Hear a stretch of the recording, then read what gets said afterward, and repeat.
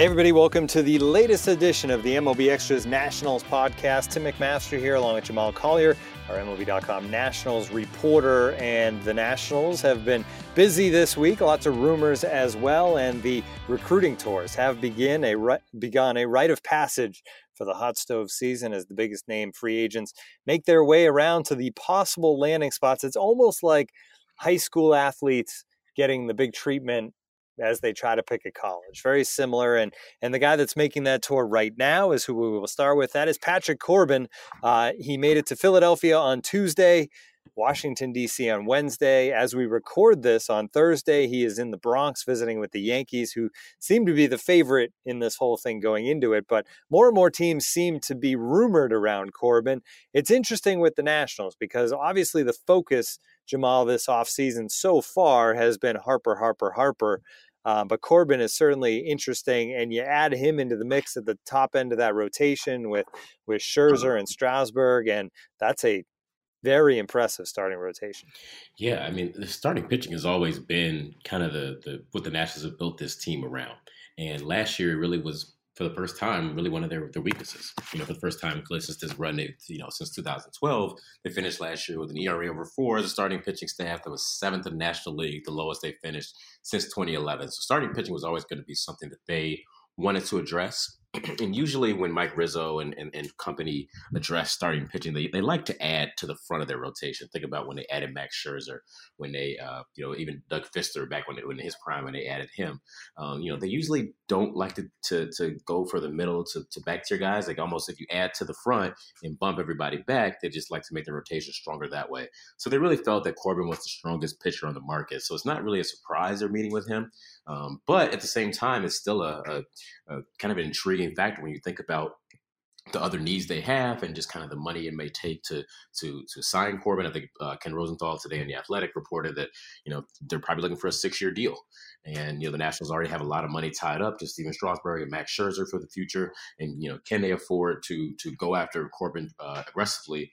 By all accounts, it seems like they are. It seems like this is, a pretty main target for the Nationals and somebody that they think adding that kind of starting pitcher, and you're right, pairing him with Max and Strasburg and then Corbin and then having Tanner Roark and then kind of figuring out the fifth starter spot, that gives them the best chance to get back to where they want to be, which is the postseason and leading this division. If they can put together that kind of strong and formidable staff like they've had in years past. Of course, it begs the question, if you bring in Corbin, 6 years, over $100 million, can you also bring back Bryce Harper? That's the question that I think immediately jumps in every National fan's mind. What is your thought on that? Yeah, I think, without having done the math and knowing exactly what their budget is going to be, I think there is a scenario they could do both. Looking at just the kind of money they have allocated, it's going to depend, obviously, on what the exact number is going to be on Bryce. If that number is closer to $400 million over 10 years or whatever it is, it's unlikely. But if they can get Bryce for somewhere around, I don't know, 30 million, 40 million or something, and somewhere around there, perhaps they could push their payroll up. That at that point, they probably would not live with what they have at second base, maybe try to sign another reliever for cheap, maybe they're starting pitcher for cheap. And really, that'd probably be their big kind of free agent splashes. But that's kind of just the thing they're going to figure out right now, see exactly how they can match up the pieces around Bryce and potentially giving Bryce Harper that kind of big contract if it does come down to it and they can work out a deal between the two sides. I think one thing that's clear from the meeting with Corbin, just from the way they've continued to operate, is that Rizzo said that they can't afford to wait on Bryce Harper this offseason, that they were going to kind of continue to go about their offseason plans as scheduled. And we see that so far. I mean, they're still going to make the meetings with Corbin. They're still, obviously went to address their bullpen, went to address their catcher. They're not sitting around and kind of waiting for Harper to do things and then kind of reacting from there. I think that they do have some concurrent plans here. And I think that there's still a scenario right now where Harper can fit in those plans. But, again, that they're starting to kind of put some of these things in motion to fill some of these needs before these players get signed up or decide to go elsewhere. It's interesting because the Phillies have kind of had the same pitch that they're not going to wait around for Bryce Harper. Yeah.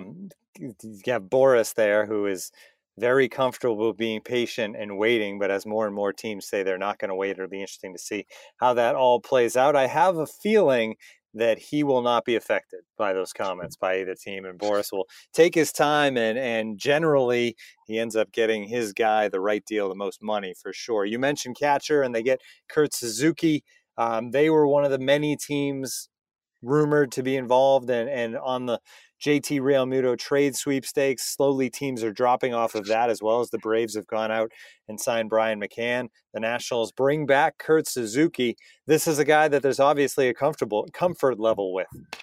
Yeah, and I think that played a big role in just the fact that they had to do something at catcher. And you look at just the lack of production they've gotten over the past 2 seasons from catcher, that to even make this move, it's a step in the right direction for them. They had to, Suzuki's been a really, really good offensive player. And you look at just kind of the money that he's going to get compared to maybe some of the other free agents or guys with the lineups signed to long-term deals. I think that this value-wise made a lot of sense for the Nationals.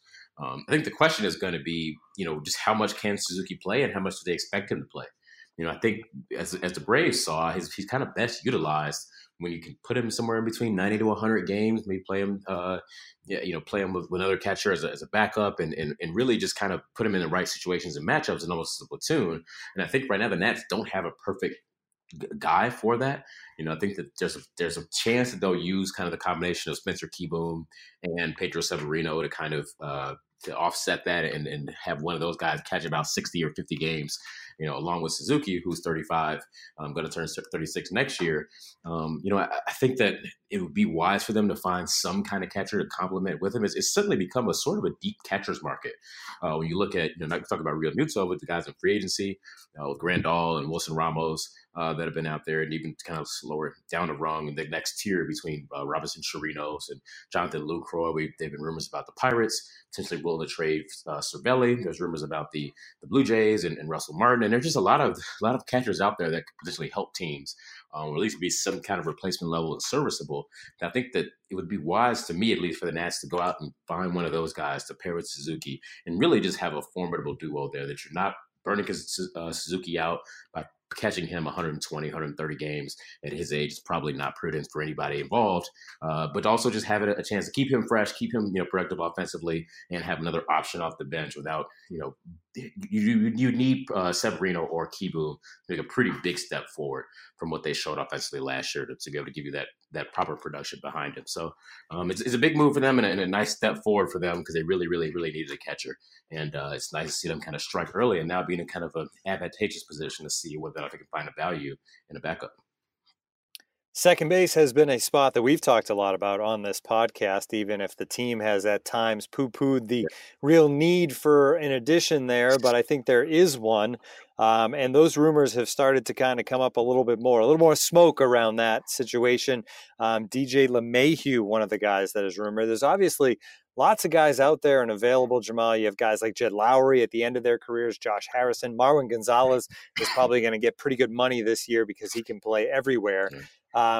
Which of those guys makes the most sense, or maybe is the most likely guy the Nationals could end up getting? Yeah, I mean, I love Marwin Gonzalez. You're correct that, because of his versatility and because of kind of the years he's had with Houston the last couple of seasons, he's not going to be cheap. And I think that, when you're looking for value, you're looking for potentially an under market value deal, especially if they go out and they are players for Corbin, there are players for Bryce. If they do kind of spend money elsewhere, they probably won't break the bank for a second baseman. But if you can find Marwin Gonzalez, he fits because he makes a lot of sense for them as far as playing second base. He could help out at first base as a backup for Ryan Zimmerman. He could help out in the outfield as if you trade one of your outfielders, to kind of help out with some depth there. And he'd be just a really valuable bat off the bench, with him and Howie Kendrick, whichever one's in the lineup. You don't lose anything on your bench, by replacing that. I'm not sure how realistic that is, just because I think the price number might. There's going to be teams willing to bid for Marwin Gonzalez pretty heftily, I think. And that's just kind of me speculating right now. But, a player like that, somebody who they can play, Josh Harrison makes a lot of sense as well. So they can play him at second base, and then on off days, he's comfortable coming off the bench, but also they can play him at, move somebody to first base or move somebody around the diamond here to just kind of fill a couple of needs at one. I think there's still a bench spot or two away that's going to be open right now, just kind of based on the way their roster is constructed. And I think that having somebody who can really step in, you know, is going to give you something on offense from second base to complement Kendrick, to complement Defoe when you need your defense in there, I think will just help this team go to the next level. And I think you look at just the way the division is shaping up, and you see the moves the Braves made this week. The Phillies obviously have been players for all the guys that we keep talking about as well in free agency. It's going to be a really good division, and I think this division is only getting better. And for the Nats to keep pace, and I don't think they can kind of afford to just kind of patch and piece together some of the holes they have. You know, they're going to have to go out and be aggressive. And I think that so far they've shown a willingness to do that with the meetings they've had with Corbin, with kind of the checking in on some of the second basemen. And of course, by also keeping Bryce Harper kind of at arm's length as well, knowing they can always revisit that, you know, if it comes to it. So it's going to be a good division, and it's going to be a fun race in NL East. And I'm excited to see kind of what the Nats are going to be able to do to really try to set themselves either among those favorites or even apart from them. In a baseball world where you see lots of teams tanking, it is kind of neat that in the NL East, while you do have the Marlins on a clear rebuild, the other 4 teams all seem to be in win-now mode, which is really cool, and you don't see it in a lot of divisions, and should make for an exciting 2019. Now, if they sign a second baseman to a multi-year deal, what does that mean for the guys on the inside coming up like Carter Kieboom? Yeah, I think that's kind of, you know, where it gets tricky here. And I think that when they talk about not wanting or not needing a second baseman, I think that's part of it, is that Carter Kieboom is probably going to make his debut as early as this year. You know, if not next year, it'll probably be a big league invite to spring training this year. And if he continues to progress well and they need to have a need there mid-season, I could see him being called up at some point. So, yeah, I think that's kind of the hesitation for them of signing a guy like LeMahieu, is that, you know, if you sign him to a 3 or 4-year deal, now all of a sudden you've got a guy second base blocked for a couple of years. And obviously Trey Turner is at shortstop, and there's kind of no room for the wiggle there. So I think they probably want to avoid that. And that's why when I point to options for second base for them, somebody who can play first, who can move around the diamond, makes a lot of sense, just because you don't have to kind of just block him and Garcia as well. It's probably a little bit away, but a little further away than Kieboom, but he's still maybe 2 years away. And I think, you know, by 2020, they think he could really be a guy who can come and help them. So I think that on one hand, they'll probably shy away unless they just find a deal that falls into their lap that makes a lot of sense. They'll probably shy away from anybody that's going to directly block Kieboom because, again, he's going to be ready sooner, if not this season at some point for them to kind of impact. And they think very highly of him, and I think that he's not necessarily not untouchable at this point, but they're starting to get to this point where they're willing to kind of see what he has in Washington, and they don't really want to trade him. One more topic for you, Jamal. The non-tender deadline is coming up on Friday at 8 o'clock Eastern time. It's a chance where teams basically either have to tender contracts and then you head towards the arbitration path, or you can non-tender certain players, and they are free to go, free agents. Anybody interesting kind of on the borderline there as to what the team might do and that we should keep an eye on? Yeah, they've got 7 guys up for arbitration.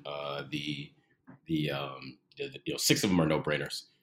The one that kind of is out there is Sammy Solis. And Solis has been frustrating and tantalizing, and the potential in his left arm is kind of just vexed the Nationals for the last couple of seasons. 2016 he came up and was really, really good. He got hurt, but outside of that, Dusty Baker trusted him in a lot of huge spots. Much to the chagrin of some Nationals fans, but he was a guy who was in a lot of big spots in the postseason in 2016 and 2017. And the start of last year, 2018, Dave Martinez was in the same boat, putting Solis out there for multiple innings and big outs to try to bridge the gap in the bullpen. I think they see him at his best to being a guy who could be that kind of swing fireman to throw 2 innings and really just be we see this in a lot of bullpens nowadays in the playoffs as well, just how effective that kind of reliever can be. The downside to that is the past 2 years, ERA is somewhere around 6. Hasn't been able to stay healthy. He really could not get lefties out at all last year, which was a bit surprising just how badly he struggled. I mean, lefties had a 990 OPS or something like that against him, which is just sort of absurd. And part of that, I think that it's interesting to see whether or not they're willing to give up on this guy. He's going to be due for a raise as a first-year arbitration player. You're probably still talking about less than $1 million, so you're not talking about a huge, huge financial commitment. I think it's still just, you can go both ways here, and I think that there's still some debate right now in the organization. The sense that I got as of late on Wednesday was that they're leaning toward probably keeping him.